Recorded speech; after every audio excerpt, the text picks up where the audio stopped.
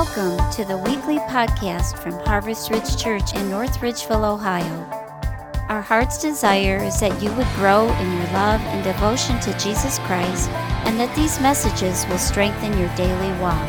For more information about our church, visit us on the web at www.harvestridge.net. Good morning, everyone. Glad to know my power's on this time. You know, I always have trouble turning it on, power, and we always have an issue. By the way, speaking of power, one day I caught one of my kids chewing on electrical wires. Yeah, I guess I just have to ground him. You know, my daughter doesn't think I give her enough privacy, and I have no idea why she would think that. I mean, I read it in her diary. In case you can't tell, we're talking about child rearing today, Parenting 101. We're going to call today Fearless Parenting, and we're going to talk about parenting.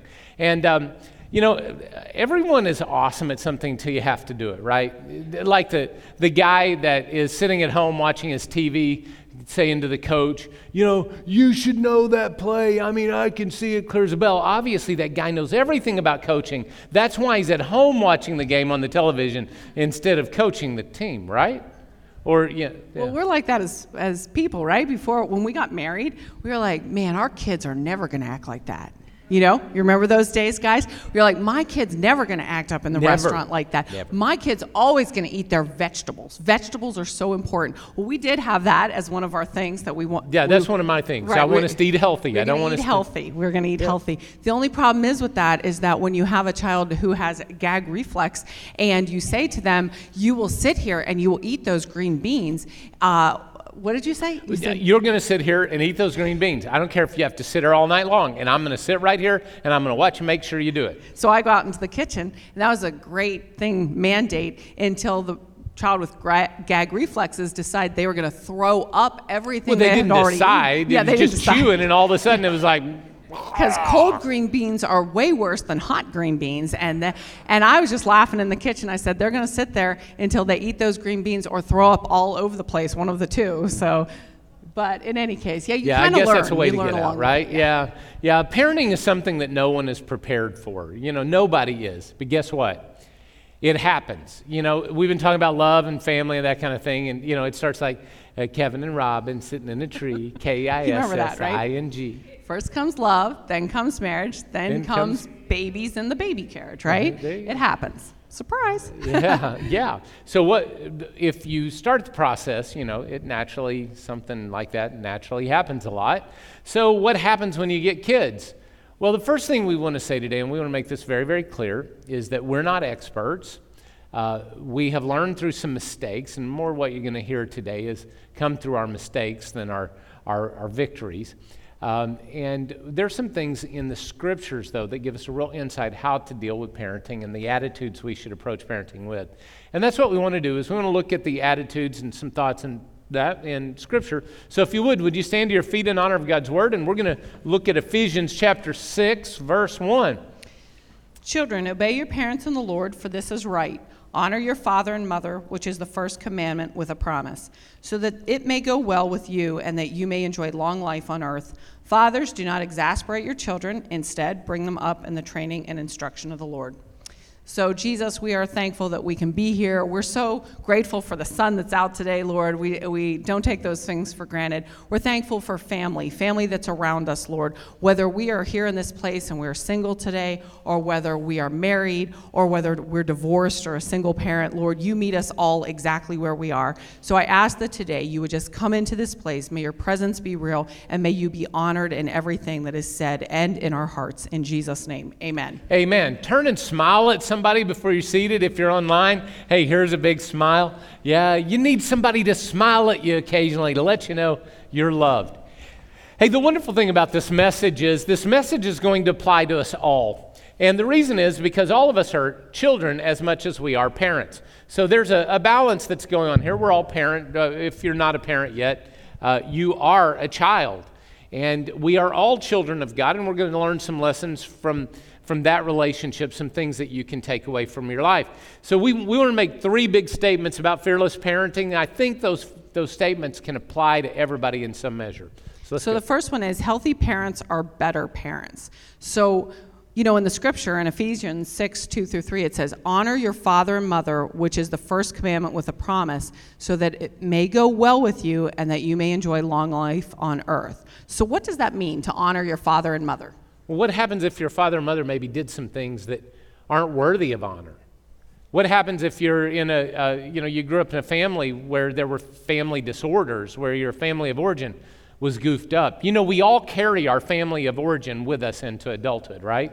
Our family of origin does impact us. And we saw this recently in a more comical way, but a real way.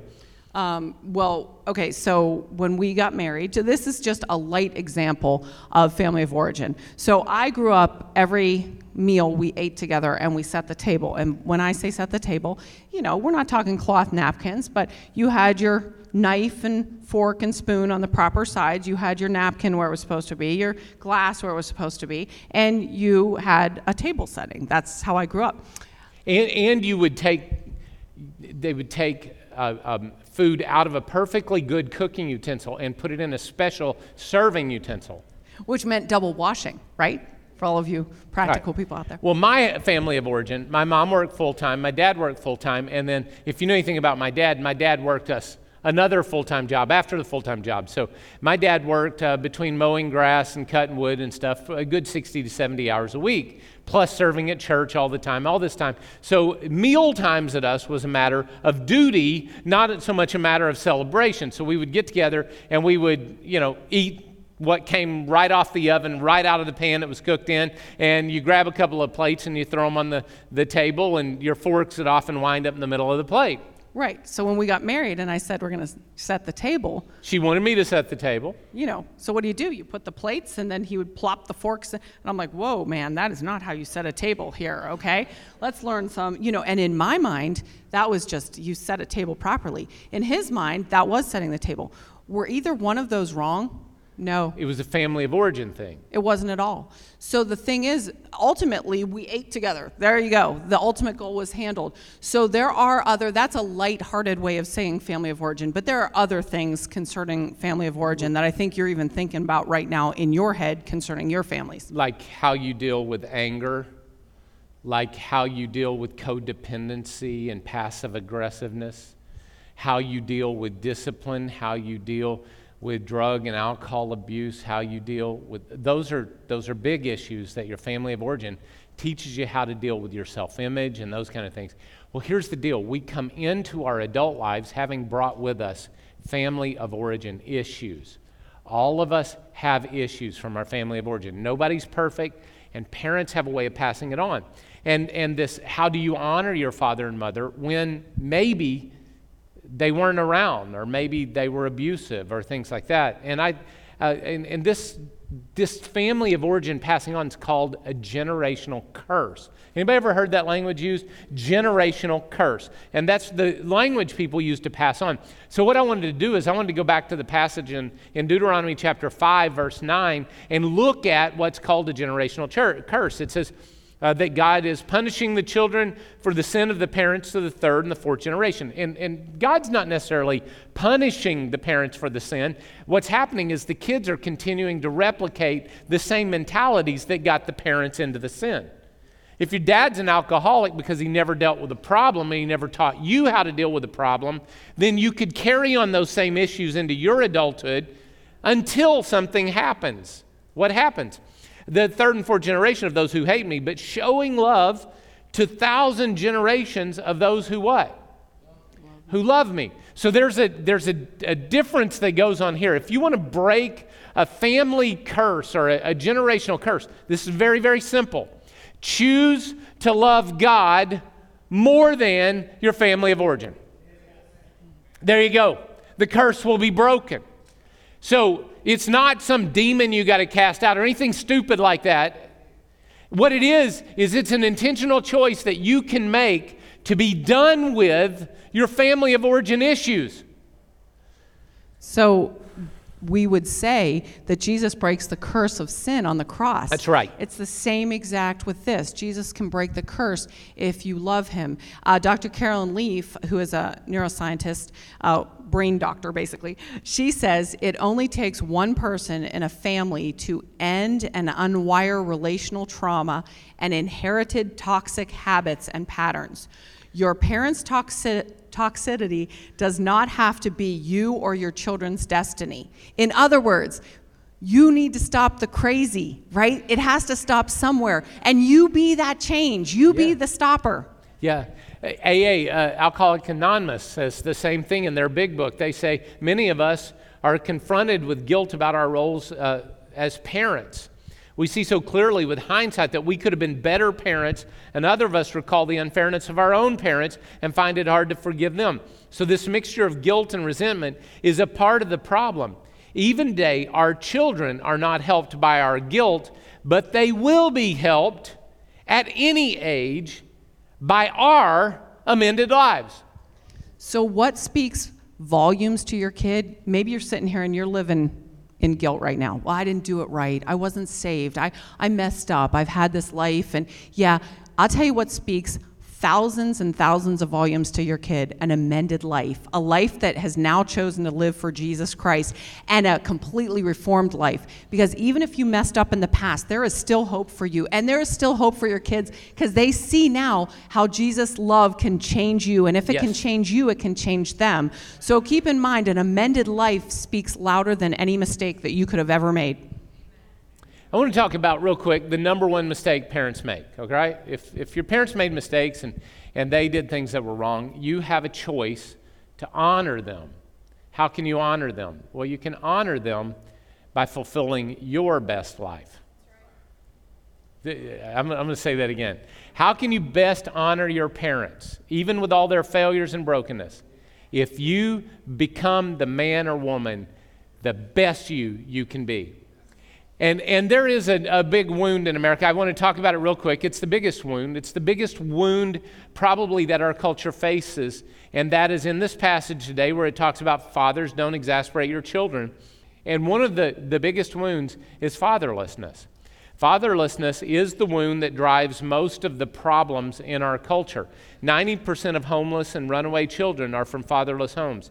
71% of pregnant teens come from fatherless homes. 63% of youth suicides, 83% of children exhibiting behavioral disorders come from fatherless homes. 70% of juveniles in state-operated institutions are fatherless. 85% of youths in prisons grew up in fatherless homes. So there is an issue. And the reason I bring this up is, hey, Dad, be a man. Be a man. If you got a problem with a spouse, work it out. Be a man. Whatever you do, don't check out. Be a man. Men. Our culture undermines you all the time. I'm telling you, and you will hear repeatedly from this pulpit, that a man of God makes an impact. Be a man. God made you special. Act like it. All right? Quit running from it. Act like it. Now, one other thing I need to add here, all right? If you're from a fatherless home, or maybe divorce or something has taken your kids away from their dad, I want to tell you who we are as a church, all right? We are the church of that 10% that don't get in trouble, of that 30% who don't go to the juvenile home. Do you know why we are? Because we are a body. And the body of Christ means that there are men and women in this space, in this church, that can positively invest in the next generation, even if they don't have dads at home. We will be the exception. We are not the rule. All right, the rule may say fatherless kids can't grow up with the same benefits. I'm going to say wrong. Fatherless kids out of Harvest Ridge might not, but Harvest Ridge kids will grow up with all the benefits. Do you know why? Because there are men in this space that are investing in the next generation. And there are ladies in this space that are investing in the next generation. And they're praying and working and serving and loving the next generation. This is our core value here. We are not here simply to let you raise your kids alone, but we're in this together to serve together. So we've got Roll Rangers, we've got girls ministries, we've got kids ministries going in the back. We've got spaces where, listen, I know some of you are stressed out dads, but you know within your heart, God is talking to you right now, you need to get involved in kids ministry. Some of you are stressed out moms, and you know you need to get involved with kids ministry. Listen, last Sunday morning, we had 21 kids in our preschool room. 21 preschoolers in our preschool room last week. 21. Do you know what that means? You know what that means? We've got to split that class soon. Where are those teachers going to come from? At Harvest Ridge, our core value is we invest in the next generation, and we will be the safe place for them to grow up because they've got people in their lives here that are going to invest in them. Listen, I was raised by James and Juanita Crow, but there was Sister Gormley, and there was Sister Phillips, and there was Paul Rainwater, and there was Holly Gentry, and those people made a huge impact on my life. And me sitting here today, a lot of it is them as well as my parents. We are a church. We invest in the next generation. We're a part of it. Let's do it. And if you're saying, all right, I know I need to do it, let's do it. I tell you what, take that card in front of you, and where it says what's next on the back, you just say, I'll serve the kids. And take it, and we'll put it by the welcome center or the guest services out there, the little welcome desk. And when you drop it off, we'll be in touch with you. We'll get you started. Listen, this church is the safe place for the next generation to grow into men and women of God. And you and I make it happen.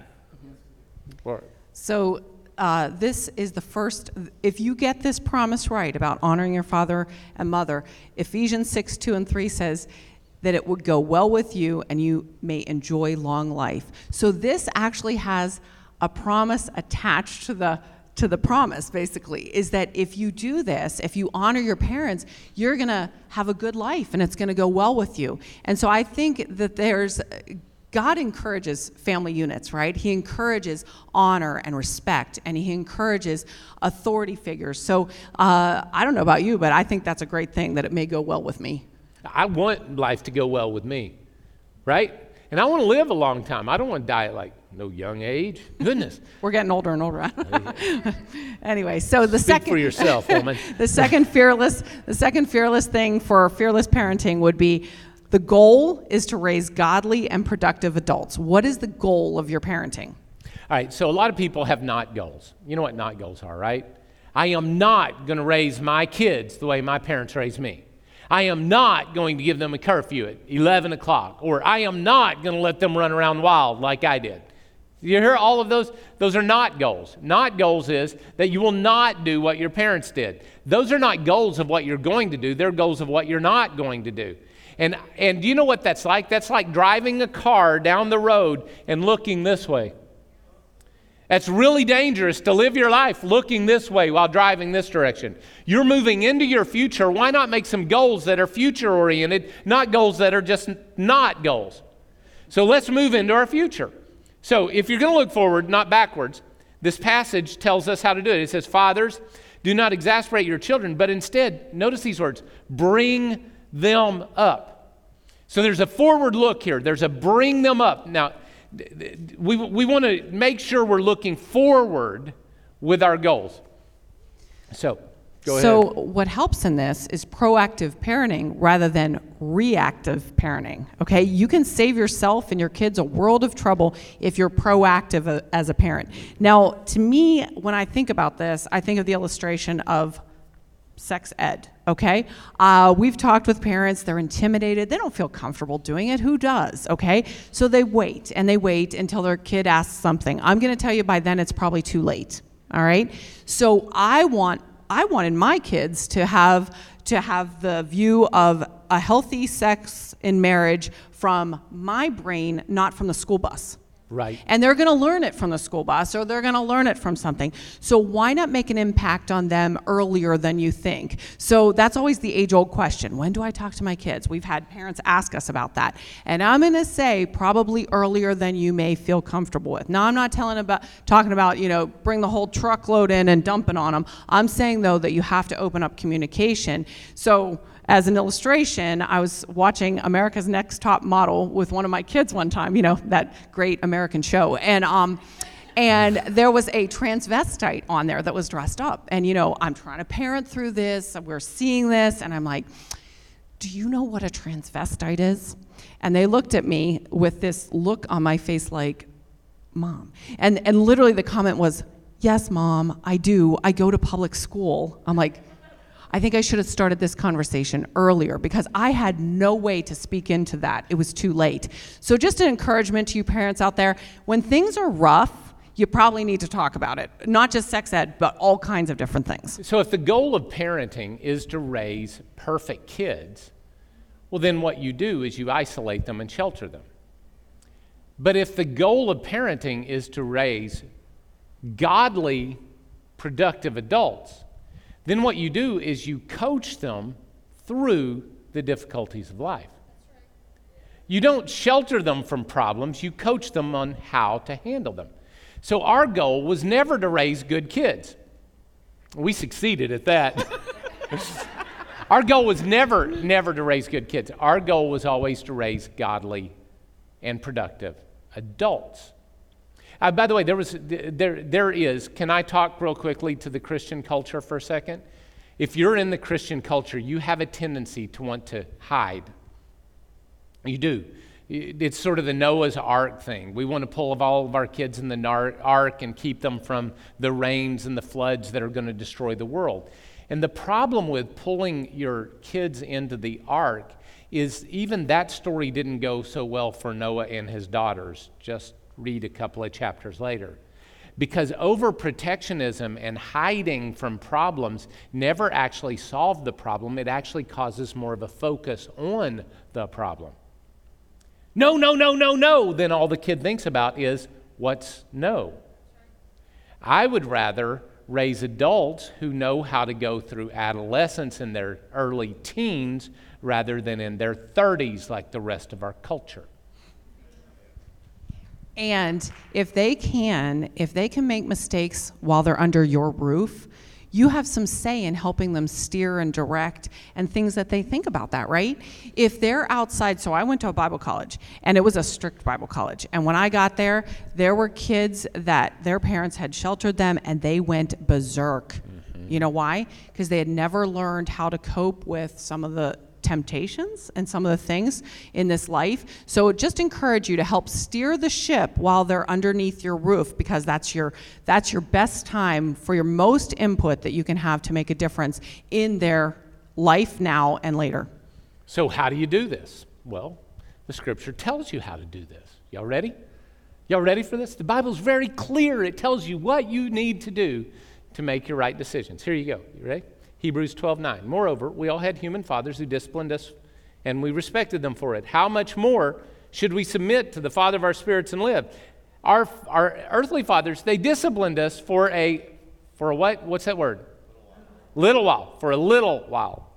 They disciplined us for a little while as they thought best. Boy, this is super duper clear, isn't it? You only get a little while, and you can only do as good as you think you can. And it probably won't be good enough. But you know what? We're not called to get everything right as parents. We're called to pay attention for a little while and do our best.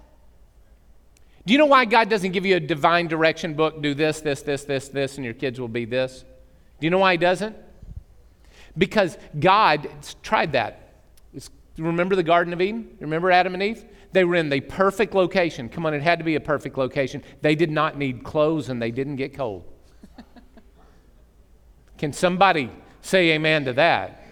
They were naked. They felt no shame. They had all the food they want. They had chores. They had chores that were doable but weren't oppressive. God gave them the perfect environment. He just gave them one rule. What's one rule? Don't eat my fruit. Don't eat my fruit. You can have all your fruit. I gave you everything in the garden. Don't eat my fruit. One command. Did they obey the one command? No. Because you see, if you make everything perfect, kids still have something. Free will. I was talking to my mom not long ago on the phone, and I was talking about some mistakes I made, and she said, well, I guess I just failed you as a mom. And I said, Mom, I'm a full-grown man. At this point, it ain't your fault. every decision I make is right here on me. I'm a grown man. I make my decisions, and these are my decisions. I make the mistakes because I'm stupid, not because you are. Right?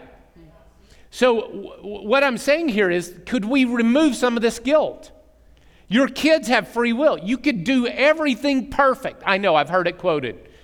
Bring up a child in the way they should go, and when they're old, they will not depart from it. And that's a promise from God. The problem is, it's not a promise. It's in the book of Proverbs. The book of Proverbs are not promises.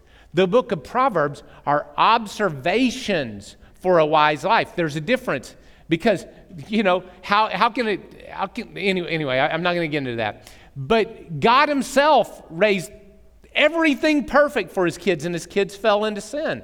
So therefore, kids are going to make mistakes no matter what you do. So you discipline for a little while, because if they grow to be 80 years old, you you got 10, 15 years that they can understand you enough that you can talk to them. After that, hopefully they're adolescent. They're not going to be 40-year-old living in your basement. Hopefully they'll, You know what adolescent is? Do you know what an adolescent is? Adolescence is that time period where you choose for yourself who you want to become. That's what adolescence is. And you know what? I'd like adolescence to go back to 13, 14 and get it out of the 25 to 30 range. Because it needs to go back to that for a very simple reason. Because I want our kids here at Harvest Ridge to choose about 12 or 13 to follow Christ, so they don't go to high schools and act like total idiots and do things they're going to regret the rest of their lives. So I want them to make the decision for Christ early so we can coach them through the temptations while we're thinking on the same wavelengths. So if you only have a little time, what does that little time look like? So a few little points here. First, you have the formative years. That's when they're about 2 years old. You see them all the time. They're in Walmart. They're screaming. They're, and the parent is trying to. This is when you are in control, or you should be, right? This is when a 2-year-old is going to tell you they want chocolate every single meal. Or a 4-year-old. Or a 4-year-old. This is when you are in control. They're the formative years. The next we have the instructive years. Now, the formative years are when they're early, and then you have the instructive years where you're helping them learn to think. Oh, parents, please do yourself a favor. Teach your kids to think. We have oh my goodness, you want to get them before they get to TikTok, because the thinking on TikTok is some of the dumbest things I've ever heard in my entire life are passed around in these years among kids. And what I think is good, if during the formative years you act like you're in control, you tell them how to think, then in your instructive years you actually talk to them about why we have beliefs that we have, and why that we don't spend all of our money on drugs, but instead we pay the light bill. Those are the years you do that. So then you have the directive years, and those are helping them to apply properly their thoughts. Usually this is about the teen years. Adolescent years.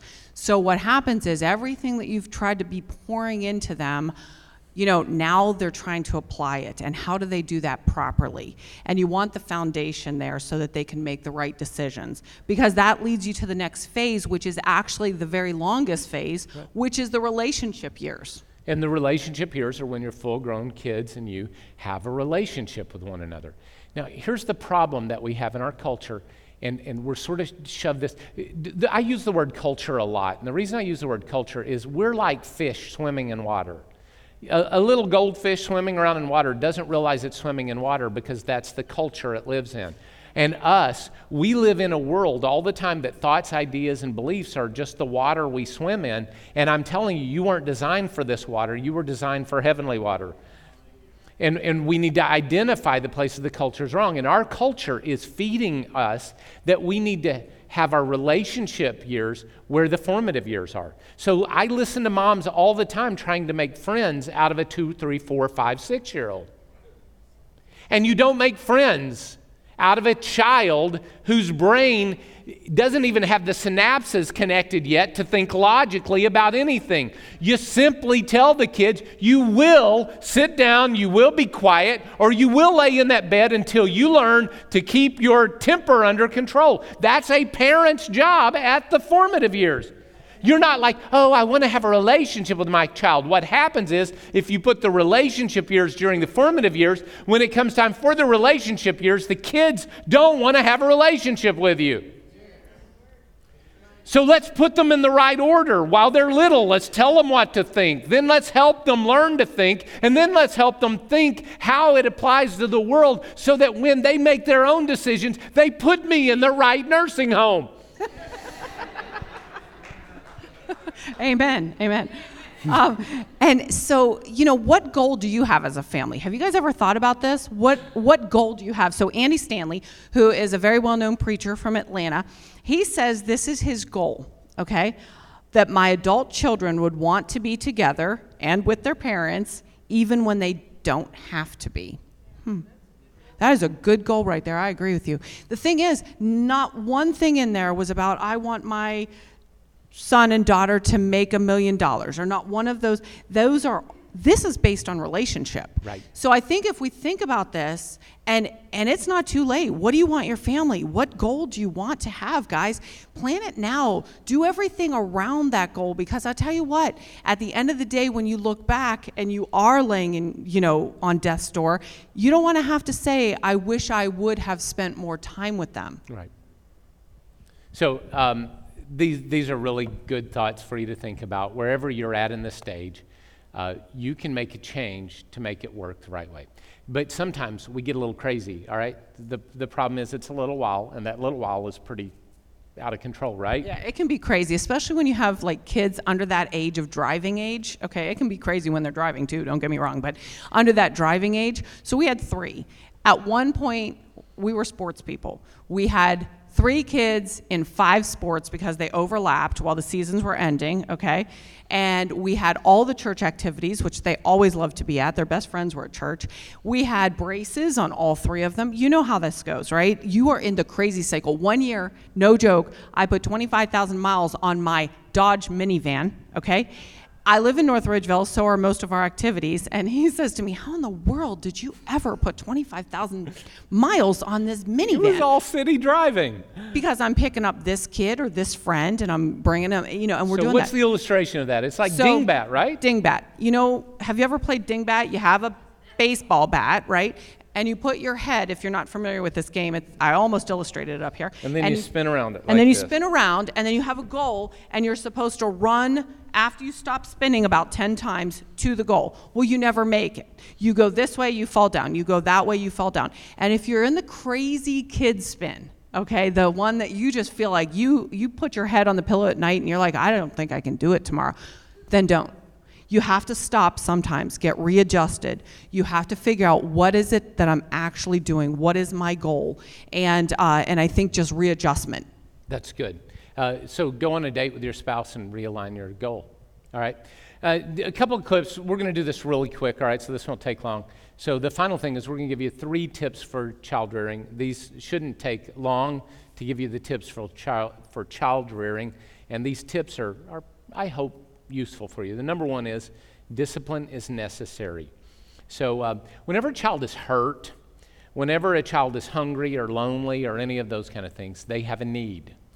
And one of the goals of a parent is to know how to meet the needs of a child. If they have a need, if they're starving to death, feed them, right? So if they have a need, we help meet the need. If they need comfort, learn to give them comfort. This is how Jesus deals with us. Jesus knew he was going to raise Lazarus from the dead, but yet he stood at the tomb of Lazarus and he cried because he knew the people there needed his empathy, not just the miracle. So Jesus literally wept to give them comfort. So a parent, if your kid needs something, give them what they need. But if your kid is mad about what they need, and they're mad about not getting it, that's when we need to discipline.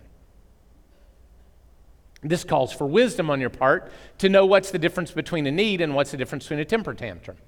But anybody ever hear a kid go from I'm hungry to I'm mad that I'm not getting fed? You ever hear that cry? Y'all know what? Does anybody know what I'm talking about?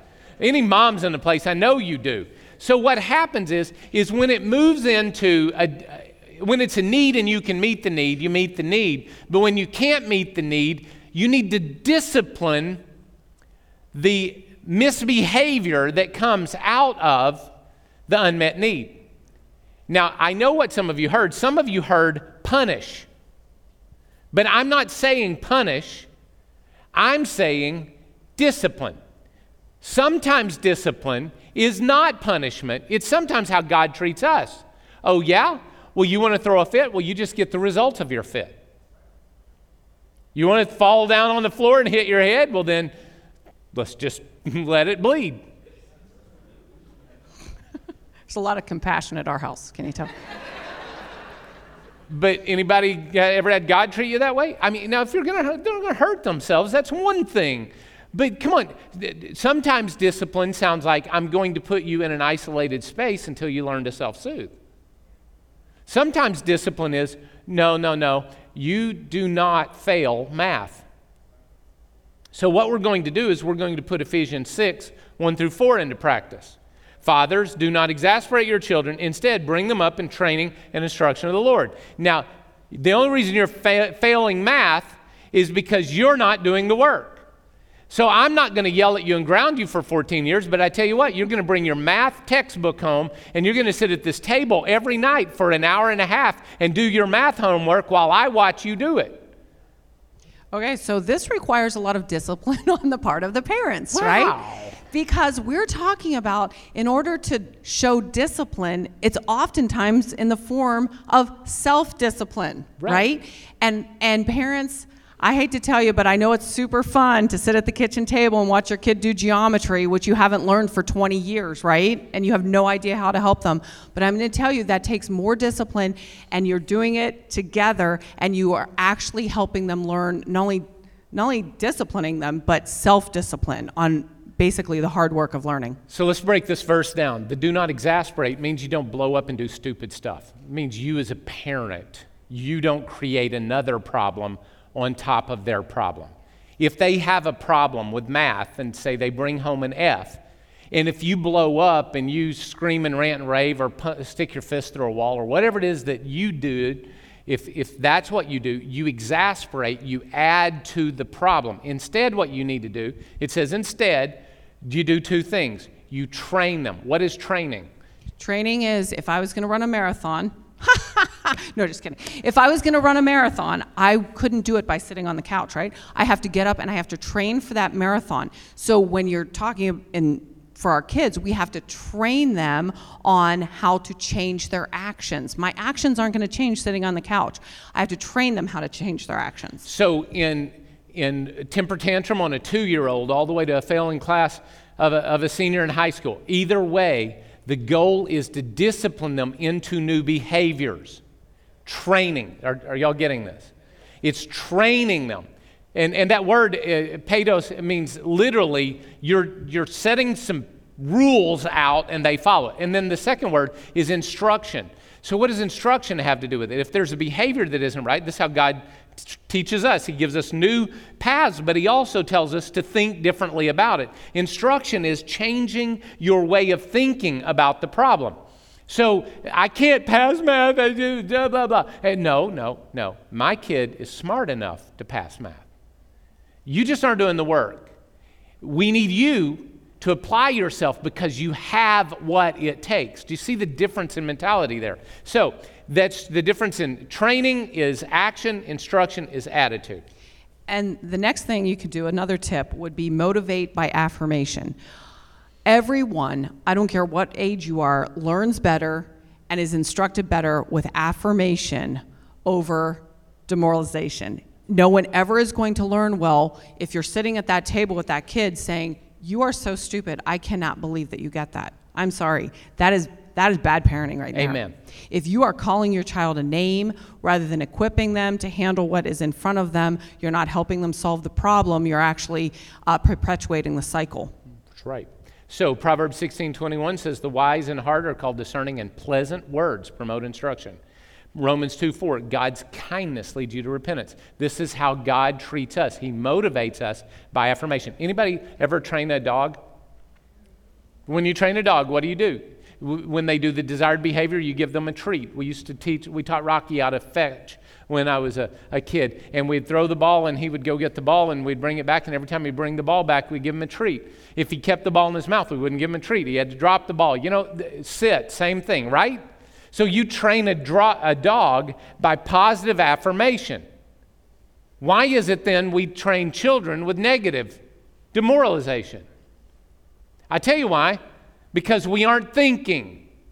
It's easier to be negative than to be positive. You have to search for positive. The old sticks and stones break my bones, names never hurt me. Wrong, wrong, wrong, okay? Names are always going to hurt. And I'm going to tell you, it takes maybe taking a second, thinking about what you're going to say before you blurt out what would become natural to you, which would be negative. And one of your big deals is, Robin's always said, we have to outsmart our kids. What? We have to smart them. So when we had one that was having trouble potty training, somebody gave us this tip, and the tip was throw some Fruit Loops in the toilet bowl and let them shoot the Fruit Loops. Potty training lasted about 1 day. And I think after that it was, hey, can I shoot the Fruit Loops? It became fun. You know what? They were potty training. They just didn't realize because it turned into a game. That's what I mean by outsmarting. Sometimes you can do the same chore, like the little Mark Twain thing, get everybody to paint the fence. You just have to think before you act sometimes. Motivate by affirmation. Then last of all, correct with identity. If you ever have to correct, you just don't correct outside of identity. You correct within identity. So what that means is that we define our character as who we are. How I was talking to you earlier about how you're citizens of a different culture? That's your identity. You are citizens with God. You are a child of God. You are redeemed by God. You have an eternity. You have all of eternity looking forward to you. You have power over today's struggles. And all of those are identity characteristics that God says about you. So God trains you through identity. So we train our children through identity. We don't lie.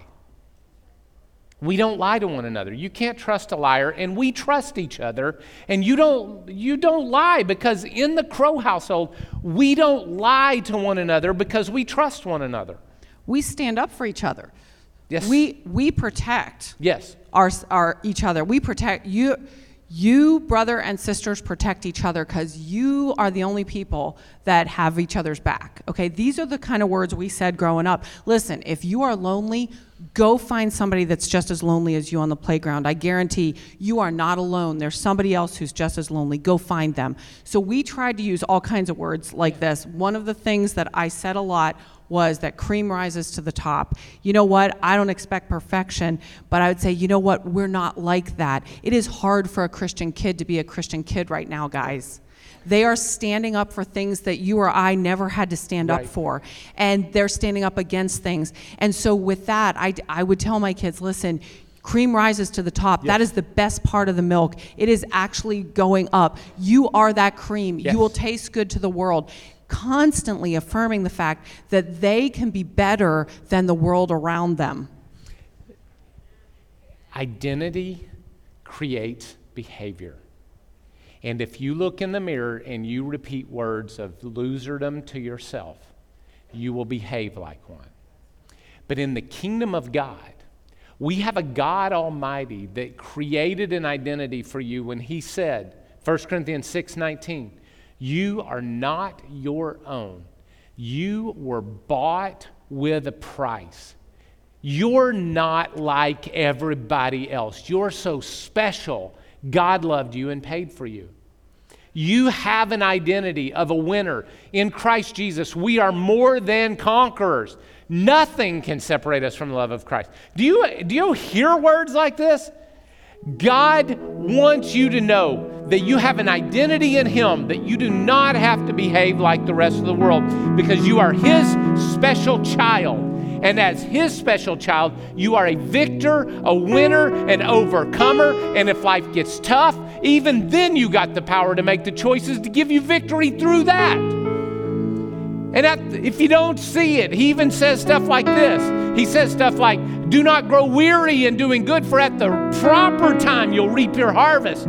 Because God's always going to reward you. He's always going to bless you. These are the identity things that God puts into your heart and mind if you'll let him do it. So in your family, are you creating that identity? Are you creating an identity of anger, of selfishness? Come on, get off your devices and look at people and say positive words to them. Quit complaining about government all the time and start elevating Jesus. Create a new identity of a victor rather than a victim. I wish I could preach this so somebody understood me. But that's what God says about you. Will you step into it or will you stay where you are? So in your household, we did something in our household. We said prayers every night, which is just who we were. Trust me, it wasn't spiritual. 90% of the time, there was no spiritualness to it, right? Gather everybody together. We would read a short verse. We're not talking about like a 45-minute devotion here. You know, we're talking about a scripture verse. And then we would all pray together. And then we would always... We said the same prayer every night the same way. Yeah. And then at the end, we always did the same thing together. Go Crows. You know why? Because we wanted our kids to know that our identity is we love each other, we care for each other, we're on the same team, we're going to look out for each other. And we did that as long as they were in the house, actually. We would end our prayer with that. So this morning, God calls you his child. He wants you to throw your hand in this morning and say, go Gods, you know, because go Yahweh's. Come on, we're Yahweh's kids, right? We're in this together.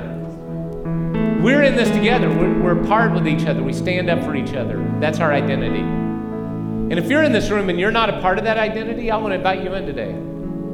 Come on in. The water's good in here.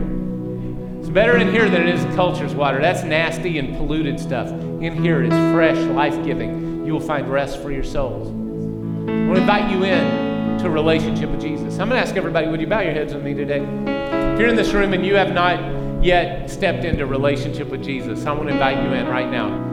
If you're in this room and you want to accept Jesus as your Lord, today's your day to step into a relationship with him. Lift your hand real high. I want to pray with you right now. If that's you, lift your hand real high. I want to pray with you. Yes, yes. Are there others? I saw that. Yes, yes. Around this room, people saying, today, I'm going to put my identity in Jesus. I'm going to quit this identifying with the world. I'm going to quit identifying with my past. I'm going to start identifying with God's future for me. So everybody together, we pray together at Harvest Church because we're a family. We're Yahweh's kids. Let's do this together. Everybody together. Dear Jesus, I give you my life. Thanks for receiving me. And making me your child. Take my life. I give it completely. Thanks for accepting me. I believe in you. Thank you for your love.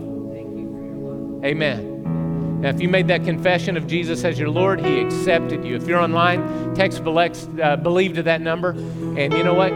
I think we need to end today. We need to end today by singing a song that's been sung for hundreds of years about our identity in Christ. Can we do that? Would you stand with me and let's sing it together?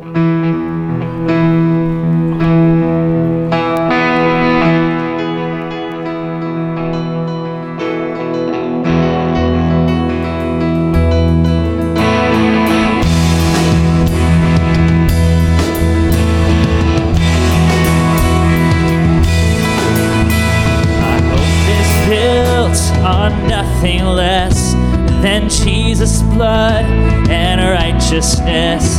I dare not trust the sweetest frame, but wholly lean on Jesus' name. On Christ the solid rock I stand, all other ground is sinking sand. All other ground is sinking sand. His both his covenant, his blood, support me in the whelming flood. When all around my soul gives way, he then is all my hope and stay. On Christ the solid rock I stand, all other ground is sinking sand.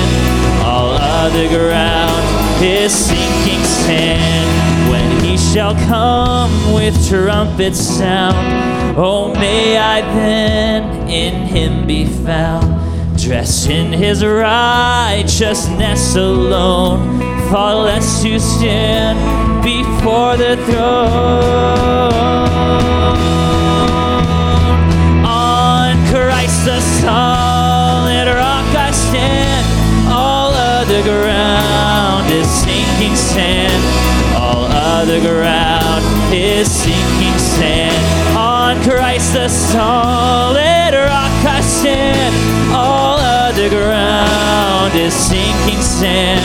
All other ground is sinking sand.